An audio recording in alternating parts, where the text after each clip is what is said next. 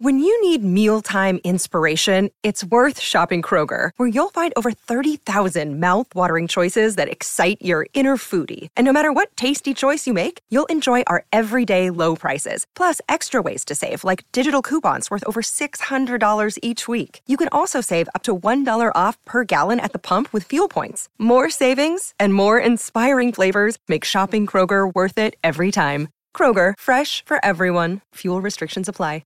Another day is here, and you're ready for it. What to wear? Check. Breakfast, lunch, and dinner? Check. Planning for what's next and how to save for it? That's where Bank of America can help. For your financial to-dos, Bank of America has experts ready to help get you closer to your goals. Get started at one of our local financial centers or 24/7 in our mobile banking app. Find a location near you at bankofamerica.com/talktous. What would you like the power to do? Mobile banking requires downloading the app and is only available for select devices. Message and data rates may apply. Bank of America N.A., member FDIC. Build the portfolio of tomorrow today with alternative investments previously reserved for only the top 1%. Yield Street's cutting-edge investment products are designed to grow your wealth, bringing you one step closer to the financial independence you crave. With minimums at just $500 and access to investments in art, real estate, venture capital, and more, the future of alternative investing is now with Yield Street. Visit yieldstreet.com to get started. That's yieldstreet.com. The Madhouse Chicago Hockey Podcast. Over the line, Orr, closing, he's in. A backhander and a save by Tony Esposito. Stan Mikita was a small guy, very cocky in those days. A right hand by Magnuson, and he puts Van Dyke down. Magnuson trying to tear his hair out. NBC Chicago's James Naveau. Murphy picked out of midair to Amani, set him up, Roenick. Hartland! Jeremy Roenick! 670 The Scores hockey guy, Jay Zawaski. Belfort! Hawks win again! Chris Chelios in overtime! Part of Blue Wire Podcasts. Team off the boards, he shoots, he's going! Down to the Taves! A game-winning goal! The Hawks live to fight another day! Falling back, Sokol drives, gets it from Scott! The Madhouse Chicago Hockey Podcast. Chicago's going to be in last place forever. Clear to center for Taves, he got a breakaway! Taves to win the game! Hawks win! Hawks win! Jonathan Taves! Brought to you by Triple Threat Sports, Fry the Coop, and by the Sinson Law Group. Let's drop the puck.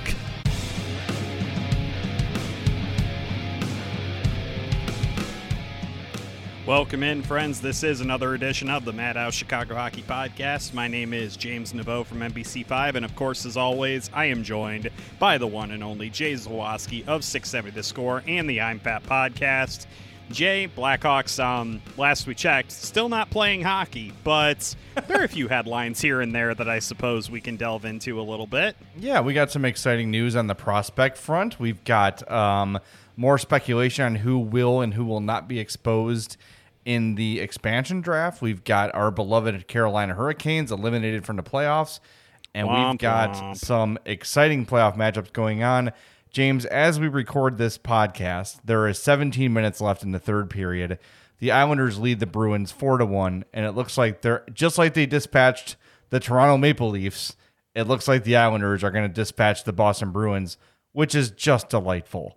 So with the Islanders dispatcched the, I believe it was the Penguins. Oh, I'm an idiot. Round. Well, not the Maple Leafs. Regardless, it's fun. Yeah, Montreal eliminated the Leafs. I'm a moron. Let's start the podcast over, shall we? No, but we do. Speaking of Montreal, now that our Canes are out, we're gonna have to find a new team. So that's something we can discuss as well. But Thank you everybody for tuning in. We always appreciate it. Make sure you follow us on Twitter at MadhousePod.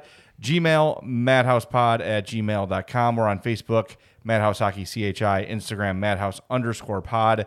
Very shortly, we'll be launching a TeePublic shop, so you can buy some Madhouse Podcast merchandise there. We can keep updating designs there and things like that, so keep an eye out for that. That link will be available this week. And our site with Triple Threat Sports, Madhouse Pod merch, is still live. There's lots of great stuff there you can't get on TeePublic, so make sure you support that website too if you're looking for just stuff with our basic logo on it. They've got your back there too, and you can support a local business that way. So lots of options there.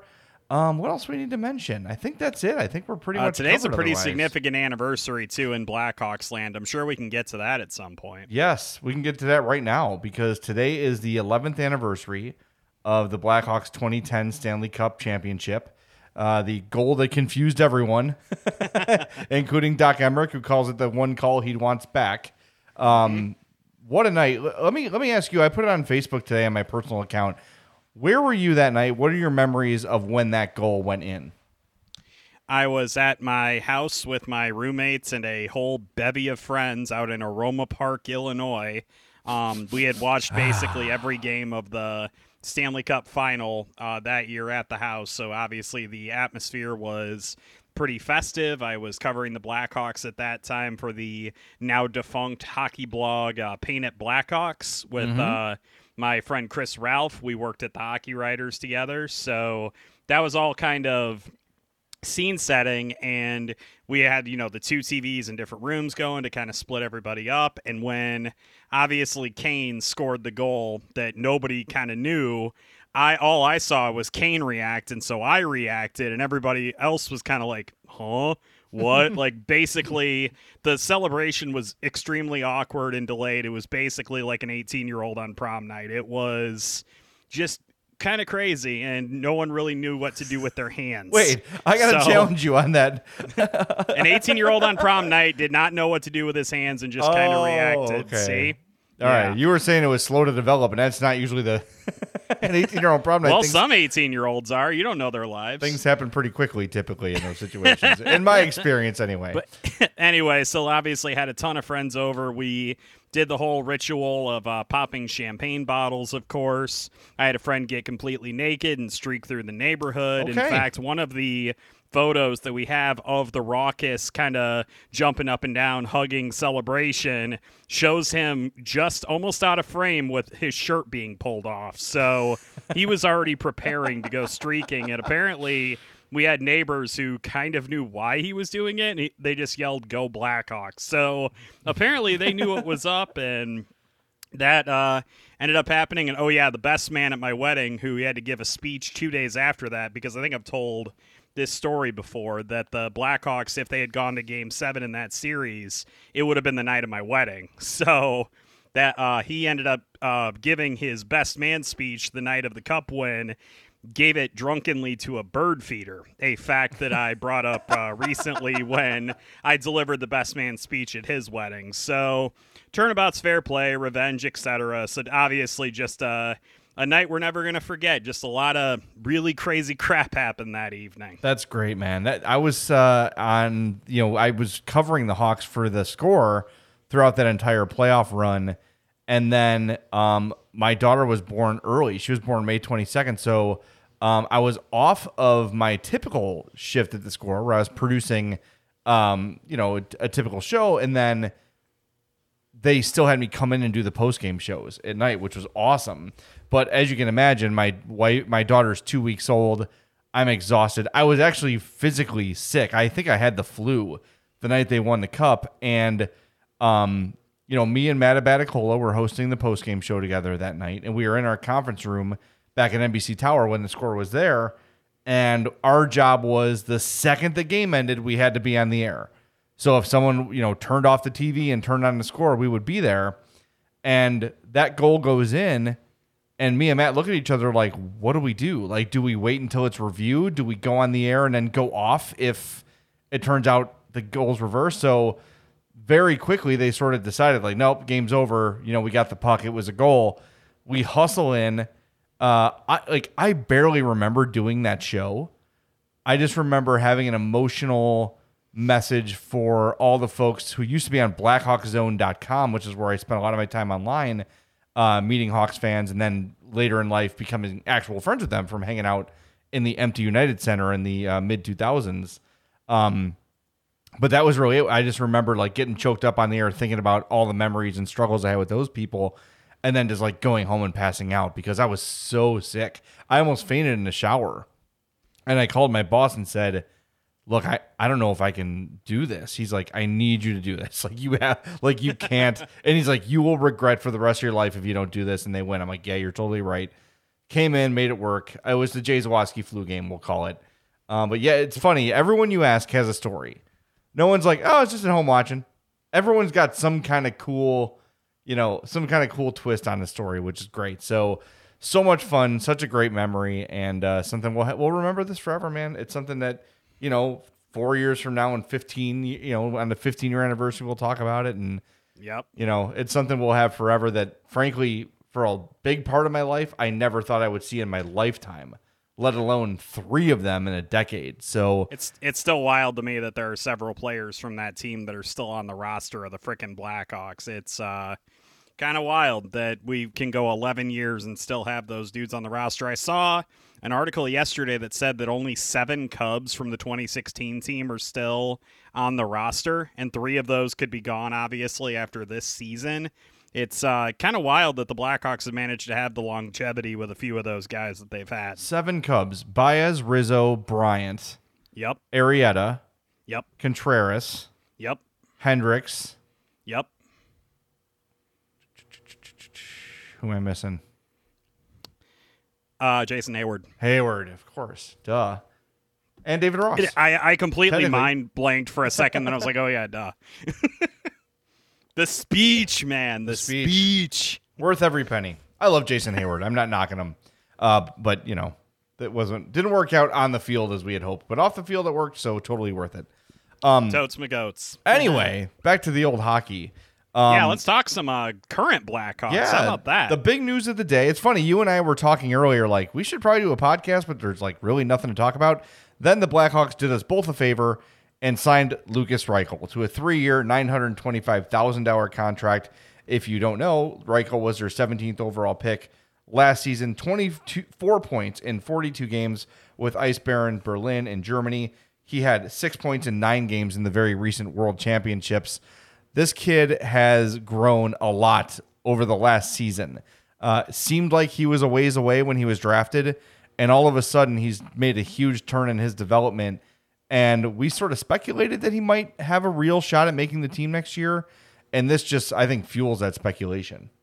I called it one of the worst kept secrets in Chicago hockey this offseason because No doubt. there had been so much speculation that Reichel was going to end up signing an ELC with the Blackhawks. It was just a matter of making it official. I don't know if it was maybe a year's thing or whatever. I thought it had to be 3 years, but you know what? So many different nuances of the CBA, I just kind of shrugged my shoulders when people would ask me about it. So obviously, great to have Reichel in the fold. I know the Blackhawks are extremely excited about the way that he's been developing in Germany. He's obviously really showcased his talents on some big stages, honestly, for only playing over in the German league, and he's obviously been so good in the World Championships. I know the Blackhawks are very high on him, and I guess the big question now is, A, do you think he will make the roster on opening night? And B, what role is he going to play? I think those are 2 very fascinating questions for the Blackhawks moving forward. And honestly, at this point, I really have absolutely no idea. We really are going to have to see him, assuming the Blackhawks do some type of prospect camp and then during the preseason. I'm really excited to see what he's got. And as we sort of look to the storylines of this offseason, like you said, this isn't a surprise. We knew Reichel was going to get a chance. But they've got some roster decisions to make because this has sort of been our story of the offseason, even kind of before, like when the Hawks started getting, clearly we're not going to make the playoffs, we started sort of looking to the future here. There are so many forward options and so few forward spots, especially if Taves is coming back, which if you read Mark Lazarus today, we're going to get to that in a little bit too, seems to be the expectation that he'll be back. Don't forget, Alex Nylander is still under contract with this team. They gave up a huge prospect to get him. He's going to play. Dylan Strome is still on this roster. Brandon Hagel, you got David Kent. Like, there's so many guys. Like Vinny Hinostroza played really well, but he's unrestricted. Do they have the luxury of bringing him back? There are so many questions to answer. And now that the Reichel thing is officially official, it's really going to be tough to find roster spots for some of these guys. Because you look at like Adam Gaudette, who's a restricted, who's signed through this year. But when you're talking about like exposing guys in the draft, you're going to have to probably put some guys out there you don't want to in a perfect world. Yeah, I mean, you look up and down the Blackhawks roster, they have so many forwards under contract for next season or that they have complete control over the rights to. You've got David Kampf, Adam Gaudette, P. Suter, and Brandon Hagel are all restricted free agents. You've got Kirby Dach, Mike Hartman, Phil Kershaw, Mackenzie Entwistle are all on their ELCs. The only unrestricted free agent the Blackhawks have in their forward group right now is Vinny Hinostroza. That's it. Obviously, like Zach Smith can maybe count in that regard, but odds are he's not going to come back. I think that that's kind of a foregone conclusion. So it's just remarkable to me. The Blackhawks have so many forwards that are not only on their NHL roster, then you look at their minor league system, they have like 6 billion ELCs right now. Yeah. They've got Chalupa. They've got Reese Johnson, Evan Barrett, Michael Tepley, Tim Soderlund, Mikhail Häkkinen. Heck, like Cameron Morrison. They have so many of these guys. Oh, and then Josiah Slavin, too. I mean, just in case you needed some additional, forward depth. The Blackhawks have approximately 6 million forwards under contract for next season. It's just, and then you add Lucas Reichel to the mix. Did you mention Borgstrom? Totally forgot Borgstrom. It's easy to do when there's literally that many. So it's unreal to me that the Blackhawks have so much stinking forward depth. They're going to have so many decisions to make. And it's going to be pretty interesting to see, especially those kind of tweener guys like Cameron Morrison and Tim Soderlund. It's going to be really interesting to see if they just kind of leave those guys down in the minors and let them, burn off the final year of their ELCs. Like just I don't know what Stan Bowman's going to do with all this, but boy, howdy, does he have a lot of guys he's going to have to sift through. Well, what's nice about this is now you've got a lot of options, and you don't need it necessarily.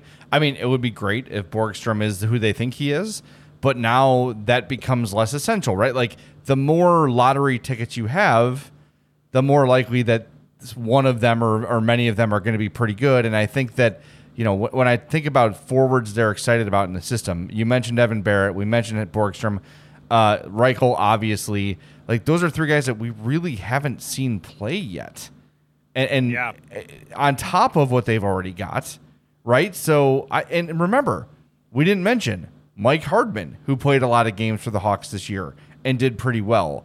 Like there's just so many spots. And that sort of makes me think, I don't know if these guys have a lot of value outside of the Hawks, like, because they're sort of unproven to this point. Sure. But something sort of has to give. Like, there has to be some kind of trade has to happen. Like, there's going to be some sort of significant pieces moved, and maybe not star players or anything, but I just can't imagine to keep all these guys in the system on the roster. I don't know. It seems impossible.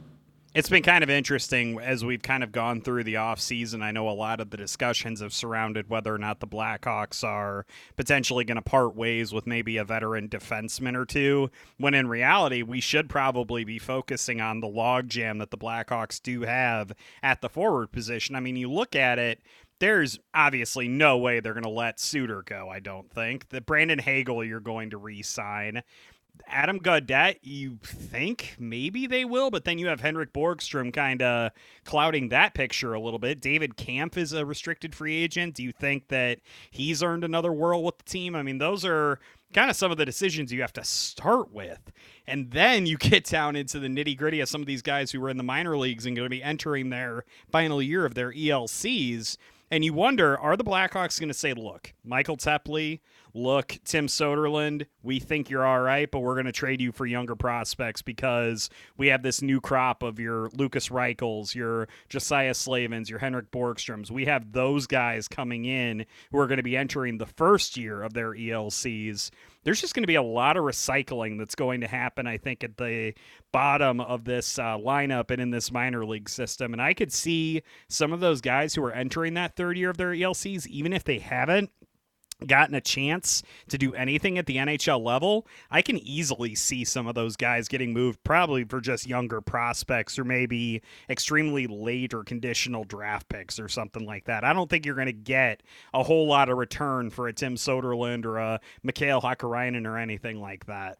Well, let's take a look at what Mark Lazarus wrote for The Athletic today. He sort of runs down what the plan would be with the expansion draft. We've gotten into this before, but he's updated it a little bit. So Prepare your loins, everybody. I'm just going to kind of a couple of names on here that are going to make you mad. Yeah, so they have to. He says the Hawks will almost certainly protect 7 forwards and 3 defensemen rather than 8 total skaters, but that's not totally for sure. So all first and second year pros are exempt and ineligible to be taken by Seattle. So neither.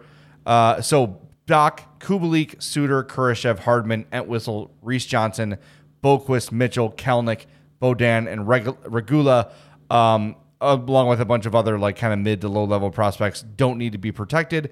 Also, guys with no movement clauses those guys don't need to be protected because they can't be taken. Right. Also, the Hawks have to protect Taves, Kane, and Keith as they have no movement clauses. So I can't believe they're only down to 3 of those. I know. It's kind of wild. So here are the names they have to choose from on who to expose. At forward, Borgstrom, Carpenter, Connolly, DeBrincat, Gaudette, Hagel, Hinestroza, Kampf, Nylander, Peary, Quenneville, Smith, Strome. On defense, Dahan, Murphy, Stillman, Zadorov. In goal, Delia, Lankinen, Subban. So here's who he thinks the Hawks are going to protect, besides obviously Kane, Taves, and Keith. He says DeBrincat, obvious. Strome, we'll discuss. Yeah. Hagel, yes. Yeah. Nylander, as much as it pains people, he's going to protect him because he invested a lot to get him. And, it's funny.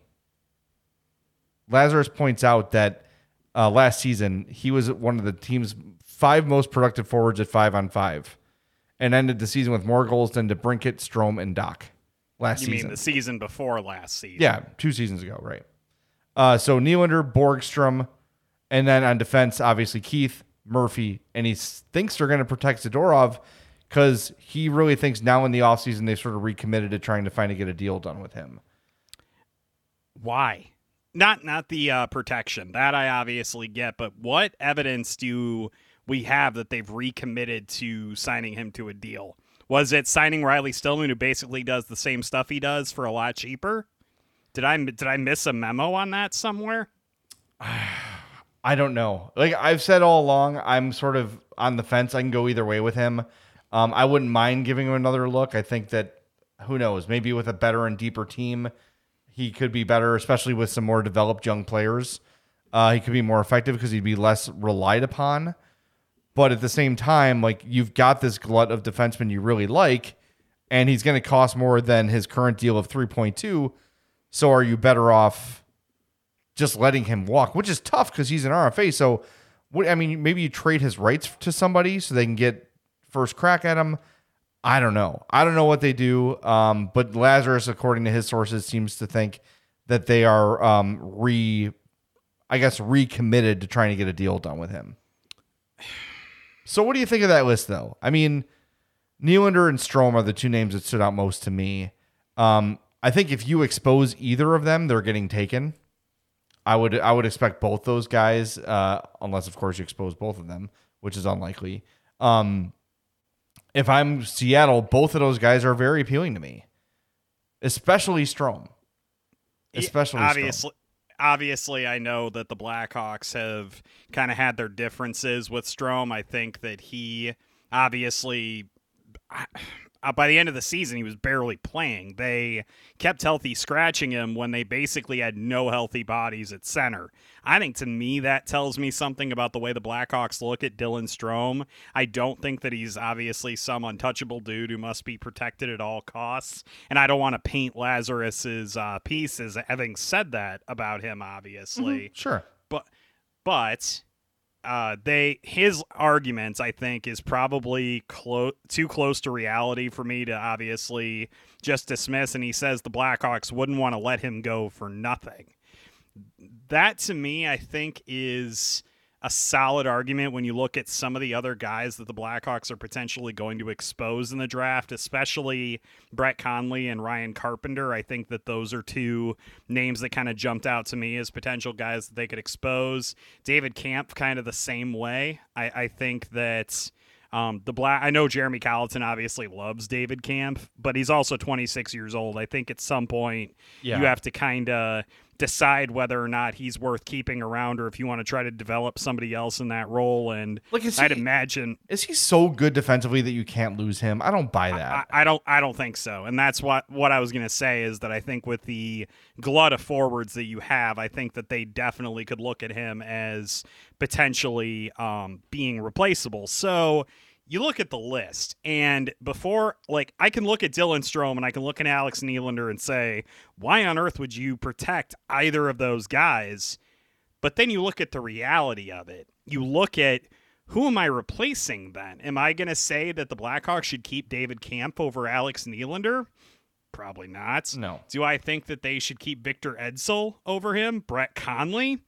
It's hard to make that argument. So as easy as it would be for me to just say, oh, that's stupid. Like, why on earth would you, protect Alex Nylander? He hasn't done jack squat for the Blackhawks. Pedigree doesn't matter, yada, yada. The reality is, when you're looking at other guys that you're potentially going to expose, there's not really anybody on that list that I'm immediately like, no, I'd much rather protect him than Nylander. I think that the guy that probably comes closest to it for me is probably Adam Gaudette, but even that I can't really get all riled up about. No, I liked what I saw from him in, the few games we saw him play in. I thought there were some positive signs, but people in Vancouver weren't really upset about him leaving. I don't know. They felt like they didn't win the trade maybe, but people weren't like, no. Were people in Buffalo super pissed off when Alex Nylander left? No, but Nylander's a first-round pick. People saw something in him. So was Kyle Beach. You can't fall back. That was Dale Talon, by the way. People keep trying to blame that on Stan. We can't go back to there's a lot of first-round. Well, obviously, busts, you know why I brought him up. Sure, right? but I'm looking at the Nylander pedigree too. His brother's good. His dad was good, and like I said, we've seen those flashes from Alex Nylander. Like Peyton Manning and Eli Manning had a third brother, and he didn't turn into a Hall of Fame quarterback. He wasn't a first-round pick, though. Right? No. What is it, Cooper? He wasn't.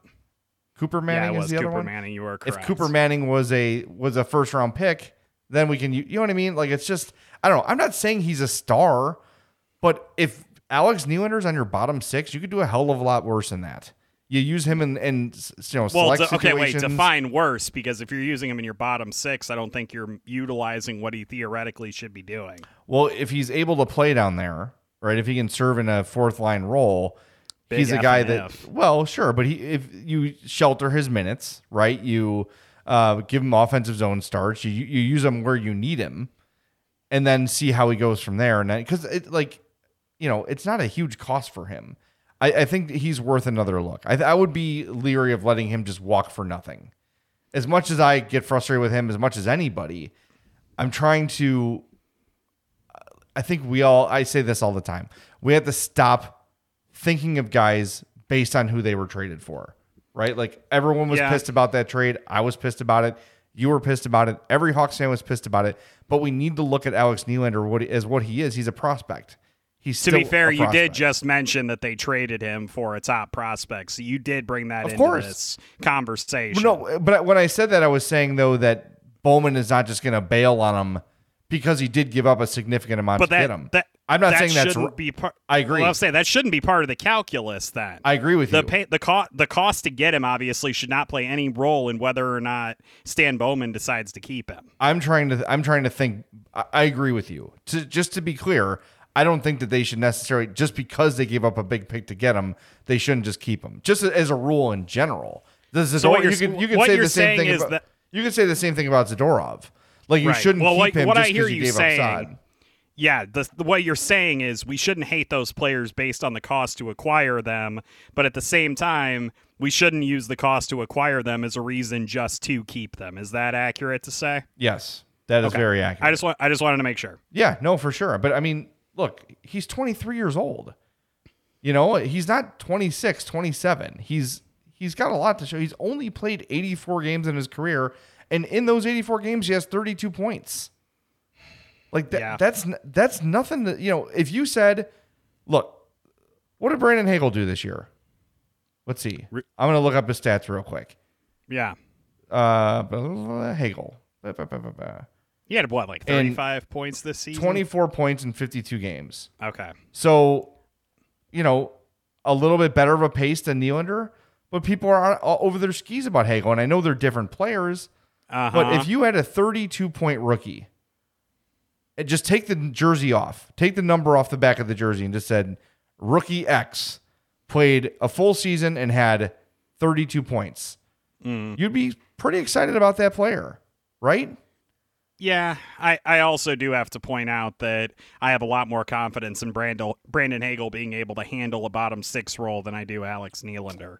Sure, I agree with that. But look, even if you think he can't handle it, you have other forwards that can score that you think can, and then you could sort of spread the depth around other lines. Like if you think that Alex DeBrincat is truly emerging as a guy who can defend and keep the puck out of the net as much as he can put it in, then you put him, like they did with Hossa back in the day and with Saad back in the day, move him up and down the lineup to spread the scoring around, the top three lines. Then you put Nylander in an exclusive scoring position, let him not have to worry about playing defense as much, right? And then you've got kind of the best of both worlds. Look, I sound like I'm the president of the Alex Nylander fan club, and I'm not. But I'm just very hesitant to be like, let him go. Well, I think what it boils down to for me, like I said, is I just don't look at any of the forwards that Lazarus suggested the Blackhawks could potentially expose in the expansion draft. I can't look at any of them and go, I absolutely, unequivocally, 100% would protect that player over Alex Nylander or Dylan Strome. I can't do it. Like I said, Adam Gaudette to me comes close. I think that there's something really interesting there with him. I'm not completely sold on it. Obviously, I can kind of take or leave him. Brett Conley, I also thought was kind of interesting, but if Seattle wants to take that contract off the Blackhawks' hands, more power to him. All right, so here is the final list of who Lazarus has exposed. Okay, and I think we might just be talking ourselves in circles because when you look at the list this way, it's not that scary to confront. No. Forwards: Connolly, Smith, Carpenter, Hinostroza, Camp, Gaudette, Josh Dickinson, Peary, Quenneville, Edsel. Remember him? I barely remember Josh Dickinson. On defense, DeHaan, Riley Stillman, Anton Lindholm. Okay, in goal, Malcolm Subban, Colin Delia. Fine. What hurts the most there? DeHaan? I mean, Hinostroza? It's either DeHaan or Stillman, right? Or Gaudette? Yeah, I think those are probably the three that I'm immediately like, Those to me would be the three that Seattle would potentially consider taking then. So Lazarus says the three most tempting would be Gaudette, Kampf, and DeHaan. Because I don't think Kampf makes sense. I don't think that the league has seen in Riley Stillman what we've seen. Mm-hmm. And I think there's also a bit of like Stan maybe got a little over his skis signing him that quick. I like Stillman a lot. I'm like, trust me. It's a really cheap deal too. It's a if super that doesn't cheap work deal, out, it's so easy to bear. I don't think there's anyone chomping at the bit for the opportunity to pick up Riley Stillman. At the end of the day, when this Hawks team is fully realized, he's going to be their seventh defenseman. Do you really think there's a lot of people champing at the bit to go out and get Calvin DeHaan? Well, no, but if you're a team, look, like they have a real opportunity, like Vegas, to be good right away.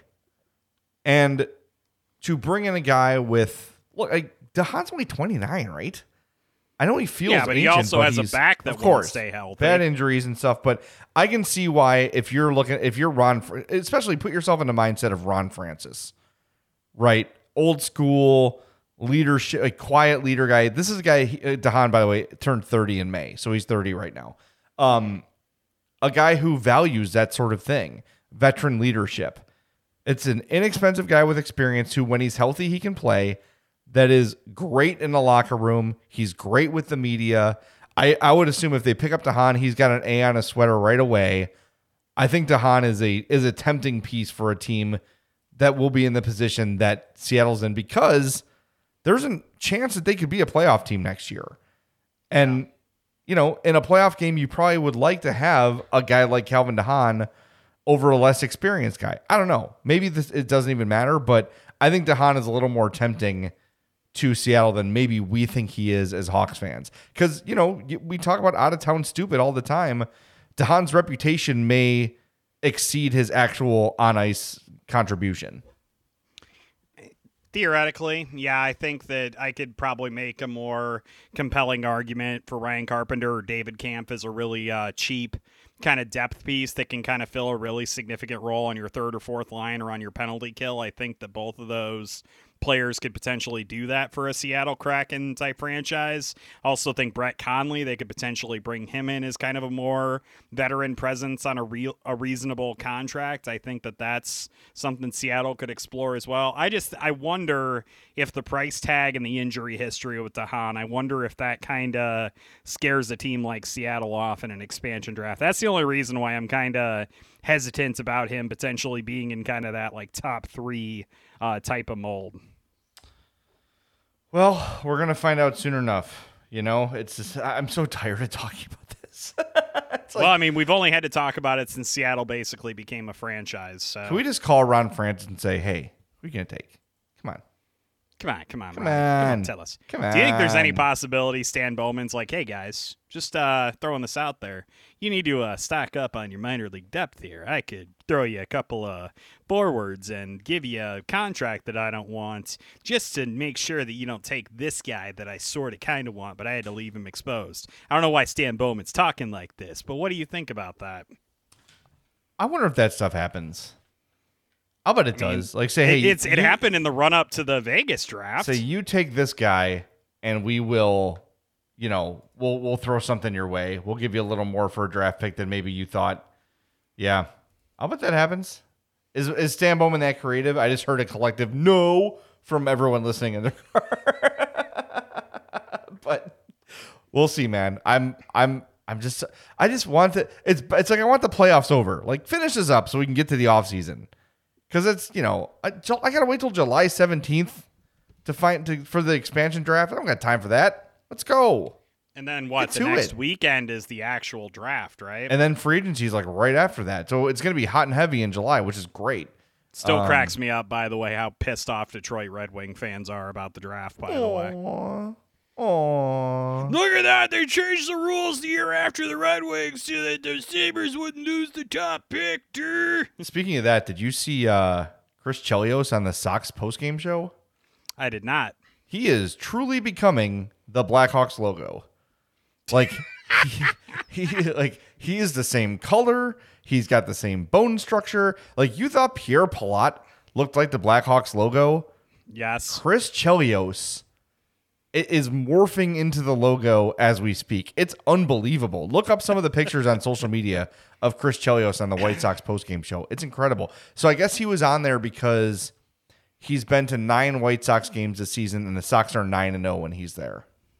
So that somehow qualified him to be on the show? I don't know. It's a postgame show, It's all fun and games. It's Ozzy and it's Chuck. I'm not allowed to editorialize too much. They are on the same team that I am, so I like those guys. I'm going to throw it out there that I don't watch a ton of White Sox postgame. I really like Frank Thomas. Yeah, I really do. Yeah, he's gotten really, really good at the job. He's gotten more confident, and that's half the battle. Anyway, yeah. It's a long first segment. Let's do this. Let's take a time out. We come back, we're going to answer some emails. James and I will sort of debate who our new playoff team should be, and we'll go more from in there. The Hurricanes, too. We do have to do We do have to more in the Hurricanes. Man, Tampa's tough. Tampa is tough. God, are they? This just in. Anyway, you mentioned Cooper Manning. Do you think he's ever been to Fry the Coop? He probably should make him feel better about his life. Now, that would be a better spokesman for them than us, I have to say. Let's not tell Joe at Fry the Coop about that, though. You should go visit Fry the Coop, too. Oak Lawn, Elmhurst, Westtown, Prospect Heights, Tinley Park. They're all over the place. If you like Nashville hot chicken, or you like chicken in general, and who doesn't like chicken, you're going to love Fry the Coop. It is one of my favorite places on the planet. It is one of my go-tos. It's a place I bring friends and know they're going to love, too. It's awesome. Nashville hot chicken, all sorts of heat levels from mild to little insanity, where you might want to dial 9-1 on your phone, then hit the other one when it's time, because the hot for me is too hot, and there's 2 levels of above that heat. But if heat's not your thing, and you just want some chicken, get the country style. No heat at all. Just delicious, crispy fried chicken. You can get it in tenders, get it on a sandwich, get it with chicken and waffles. You will love Fry the Coop. Check it out, frythecoop.com. You can place your order online, pick up from their low contact windows. Love that place. Love Fry the Coop. You will too. Frythecoop.com. Come get your happiness at Fry the Coop. All right, we're going to take a quick time out and come right back on the Madhouse Chicago Hockey Podcast.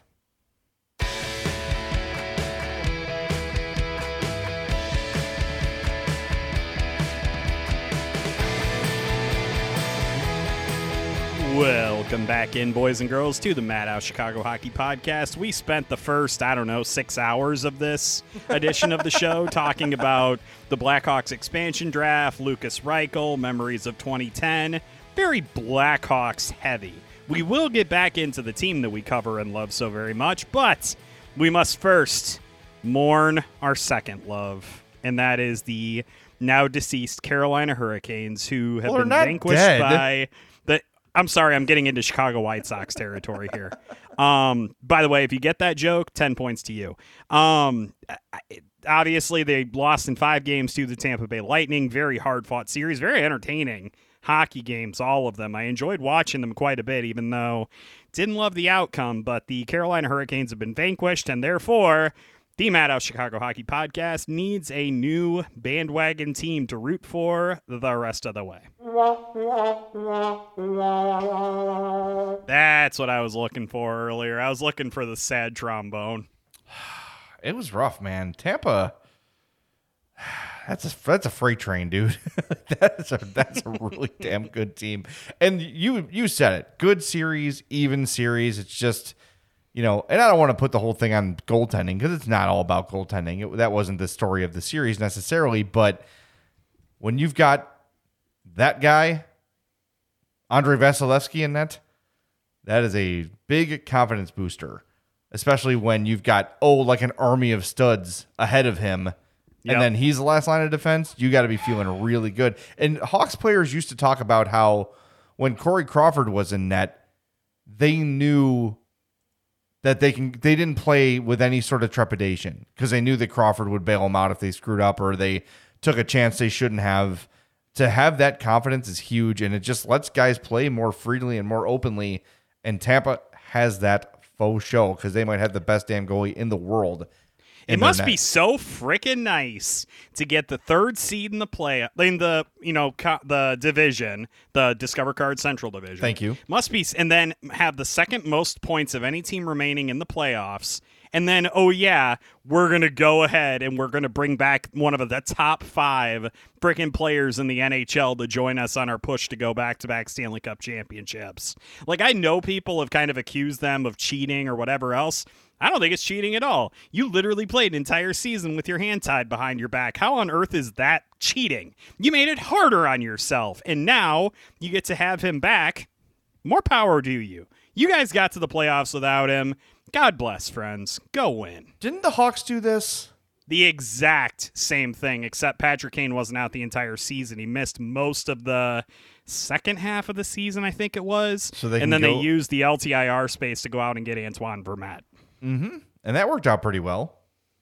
I thought so too. But yeah, that's and I know a lot of people are like, oh, well, Tampa just got the idea from them because that literally is why the Blackhawks beat the Lightning in the 2015 Cup final. And it's like, look, man, you want to play the entire season without your best freaking player, without a top 5 player in the NHL? God bless, man. Mm-hmm. Do whatever the hell you want. Like that, I don't understand how that's cheating. That's literally just making it harder on yourself. I agree. Yep, take it up with the league, not with the team. Don't be mad at them. I like your analogy of playing with one hand tied behind their back. Like, yeah, because having a world class goaltender and frickin' Braden Point and Steven Stamkos and all those dudes, boy, that's just a terrible thing to have to deal with. Oh yeah, and Victor Hedman. Can't forget that guy. No, not that guy. He's all right. So again, Norris Trophy finalists. It's him, Adam Fox, and Cale Makar.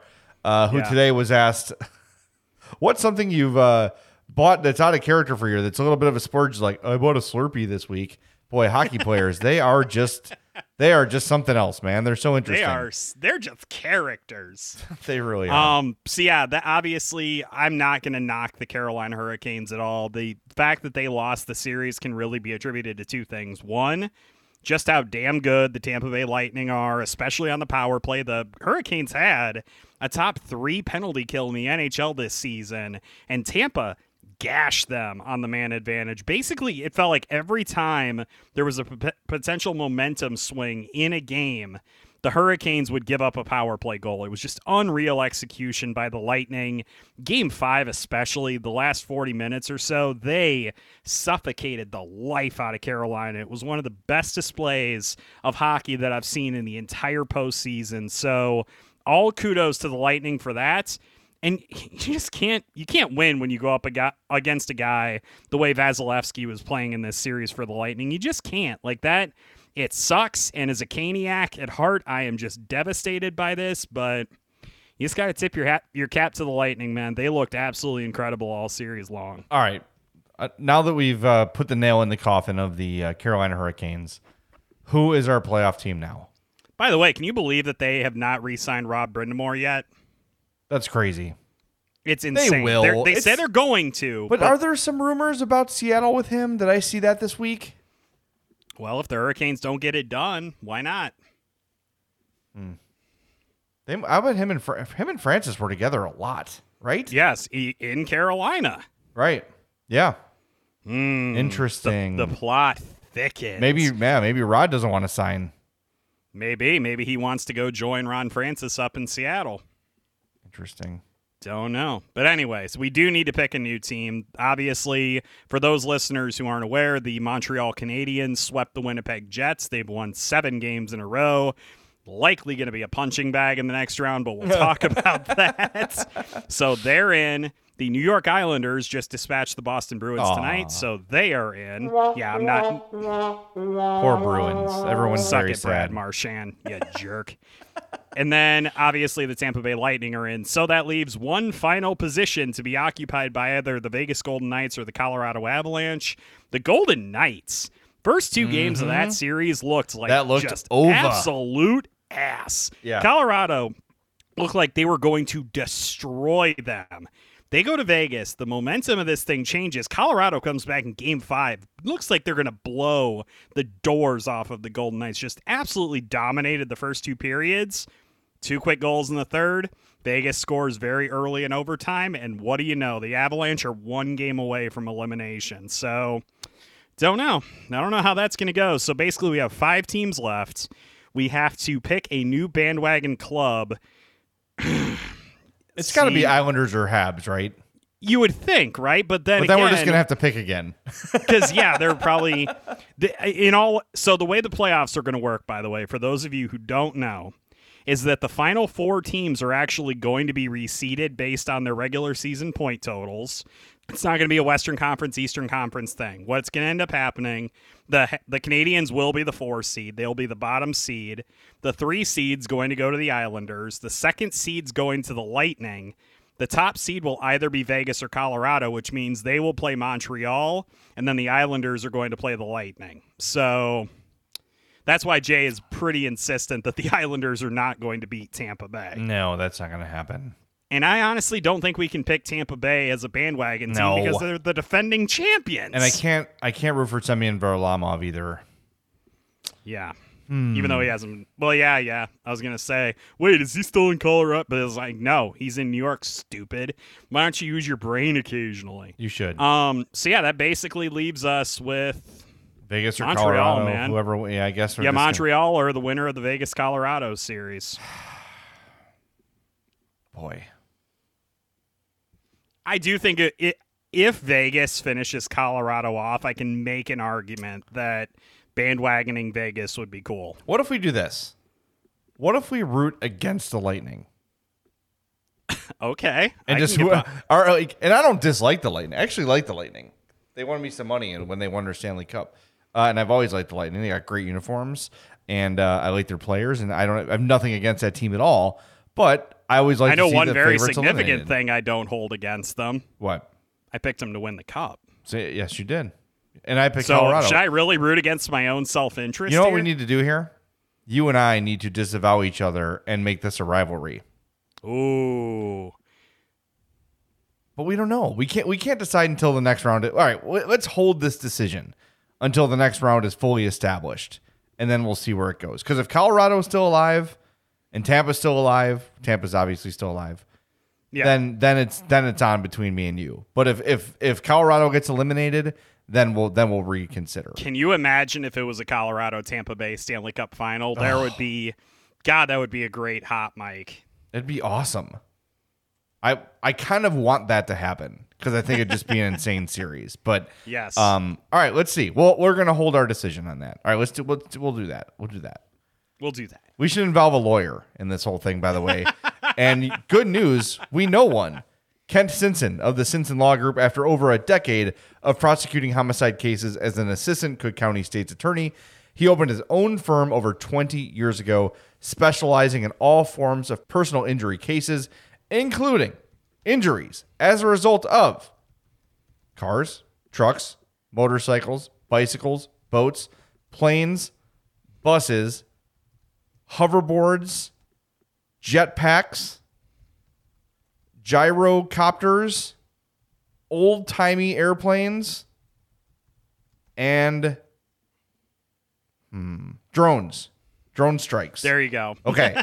He also handles construction accidents, medical negligence, slip and fall cases, all injuries as a result of other people's negligence. His firm's results speak for themselves, with millions recovered for his clients. Simpson Law Group charges no fees unless they win for you. So, call for a free consultation, 312-332-2107, or visit SinsonLawGroup.com. That's SINSON lawgroup.com. Don't go offsides. Go top shelf. Call now. Thanks to Kent Simpson for renewing his partnership with the Madhouse Podcast. We greatly appreciate that. Very happy and proud to be affiliated with such a great law group. Give them a call, 312-332-2107. All right, should we do a couple emails before we wrap this up? Sure, why not? All right, let's do it. We got one from Jason Tornquist, who I think is a day one Madhouse Podcast listener. Greatly appreciate it. So here's what Jason says. If Montreal gets smoked in the next round, does that prove that some of the success seen by some players and some teams in the North Division this season was in part because of subpar play overall, including defense? I think if the Hawks, who were, to be clear, was a bad team, were in that division, they probably would have made the playoffs. There's no probably about it, first of all. I think the Blackhawks would have made the playoffs in that division. The second part is, yeah, I think so. Like, I'm not going to sit here and say Toronto was a bad hockey team. I think we established that pretty well on the last podcast, that I thought that kind of overreacting to the demise of the Maple Leafs on the part of Kyle Dubas and company was a bad idea. Right. I didn't think that they should do that. But at the same time, the level of competition in Canada this year was not what it was in a lot of other divisions in the NHL, especially that division with Colorado and Vegas, especially not the very top-heavy Central Division. I think that all three of the top three teams in that division could have at least skated with and probably beaten the Maple Leafs. I think that the answer to that question is Montreal, unless Carey Price does what he's been doing in the first two rounds of this playoff, they are going to get the doors blown off of them by either Vegas or Colorado. It's going to happen. Just accept it now. And I do think that it is a little bit of a knock on the depth of that division, but hey, they're not the ones that designed it. So I think there's plenty to be proud of for that team, especially sweeping the Winnipeg Jets, who played so well in the first round of the playoffs and honestly played well a lot of the regular season too. I think that there is no shame in that at all for the Canadians, the way they've played in those first two rounds. It's just Vegas and Colorado are freaking buzzsaws, man. So I do think that, yes, it kind of tells us what you need to know about the depth and the talent of that Canadian division, but it still should not be used to diminish what the Canadians have achieved in these playoffs. Absolutely not. That is very well said, and I can't say it better than that, so I won't even try. That is perfectly said. Ethan says, hey, guys, I was watching the Canadians the other night, and one of the broadcasters described them as a good mix of young skill and experience, and that kind of reminded me of what the Blackhawks are trying to do. Do the Canadians and Blackhawks seem like they're trying to do the same thing by retooling, rebuilding, but staying competitive. A big difference is the Blackhawks had Crawford last year and ran into red-hot Golden Knights, and the Canadians do have Carey Price now. Thanks, guys. I'm a big fan. I can sort of see what you're saying there. I think the difference is I'm going to look at Montreal's cap-friendly page here. I feel like they don't have like the super, super high-priced players that the Hawks do. They've got Carey Price, obviously makes $10.5 million. They do have Shea Weber, who makes a pretty chunk of change. So Price makes $10.5 million until 2025-26. That is insane. Good luck with that. He is 33 years old. Enjoy, guys. And Shea Weber makes 7.8. How about this number? $7,857,143 per season for the next 1, 2, 3, 4, 5 years. Ooh-wee. Good luck with that, too. Yeah, he and Carey Price are under contract for the same amount of time. That's a long time. And Shea Weber, by the way, is 35. And they also have Jeff Petrie, who's under contract for $5.5 million a season. He's 33. So there's a lot going on there in terms of some older guys on that roster. But I will say though, Carey Price still elite. Yes. Shea Weber still elite. Yes. Okay. Definite resurgence, man. And by the way, you know how many people, including us, I think, kind of panned the Canadians when they traded PK Subban for Shea Weber? Who the hell's laughing now, man? Yeah. Yeah, you're right about that. I even now, I think Weber is a better player. Yeah. I mean, obviously, I think he's a better player now. But yeah, but so aside, that's wild to me, man. Aside from those we mentioned, Josh Anderson signed at $5.5 million through 2026-27. Brendan Gallagher is signed. He's got this year left at 3.75. This current new year. Extension kicks in next year. New extension 6.5. So there are some high contracts on there, but there are a lot of guys making very little on this team. Larry Dolphin, by the way, on the roster, our guy. Completely forgot Larry Dolphin was on their roster, and they do have a ton of really talented young players. They've got that Cole Caulfield guy. I love that kid. I've heard he's pretty good. I love hockey. that kid. He's so freaking good, dude. He's one of my favorite young players in the entire league, and he's barely been in the league for a season. It's just crazy. For a couple months, right? Really. And then obviously they have Nick Suzuki. They've got Jesperi. Do you say is it Coates Kaniemi? God, I always screw his name up. Well, you know what? We need to have Laura Saba on the show so she can describe to us his name because I always mess it up. We're going to do it. I say screw it. You know what? I guess maybe we should adopt the Canadians as a bandwagon team. It'll give us an excuse to have her on. True. All right, we'll do that for now, just to make that happen. Public invitation. All right, one more question here from Kyle. He says, hey, guys, if the Blackhawks could develop only one of the following players this offseason, which would you choose and why? The 2021-22 Art Ross winner, Calder winner, Selke winner, Norris winner, Richard winner, or Vezina winner? Norris. To me, it's a no-brainer. Norris. Just zero question to me. I think. Well, hold on. If they could develop a league MVP to just add to the roster, I guess that doesn't define which position it is. Then no, not at all. How the tables have turned. All right. So and then he says if they could acquire one of the following players in the offseason in those awards, which would it be? I would acquire Cale Makar. Can we do that? Can we make that happen? You think Colorado is going to be aggressively trying to get rid of him? No. He's maxed out. He's not going to get any better. Tell Colorado that. I know they're listening. Joe Sakic, you don't need him. He's a luxury. You've got Bowen Byram. I did a dumb thing, by the way, Jay. I know. What specifically this time? Is it Seth Jones has said that he doesn't plan to re-sign with the Blue Jackets and wants to test free agency after next season? Was that him? Yep. Okay.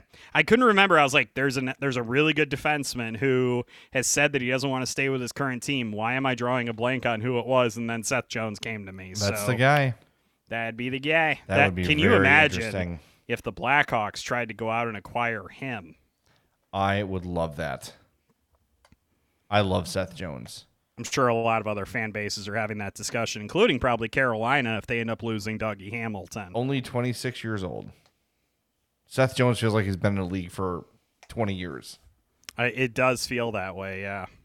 All right. Well, that was a good podcast. Like 24 hours ago, we had nothing to talk about. And all of a sudden, some news happens, some things get written, some teams get eliminated. And lo and behold, we've got a Madhouse podcast. And like we said, July is going to be wild. There's going to be some wild stuff leading up to then. So stick with us. We're not going anywhere. But the offseason is always the best time for the Madhouse podcast. So stick around. But with that, thanks for joining us. We're going to wrap it up now. We'll be with you next week with a brand new episode. Until then, take care of yourselves. Be safe. We love you. Thanks for listening to the Madhouse Chicago Hockey Podcast. The Madhouse Chicago Hockey Podcast was brought to you by Fry the Coop, Triple Threat Sports, and by the Sinson Law Group. I'm Amira Rose Davis, historian and co-host of the sports podcast Burn It All Down. And now I'm hosting the new season of American Prodigy, all about Black girls in gymnastics. For the last 40 years, Black gymnasts have moved from the margins to the core of the sport and changed gymnastics along the way. Now, they tell their stories. You'll meet trailblazers like Diane Durham, superstars like Jordan Childs, and everyone in between. Listen to American Prodigies on Apple Podcasts, Spotify, Stitcher, or wherever you get your podcasts.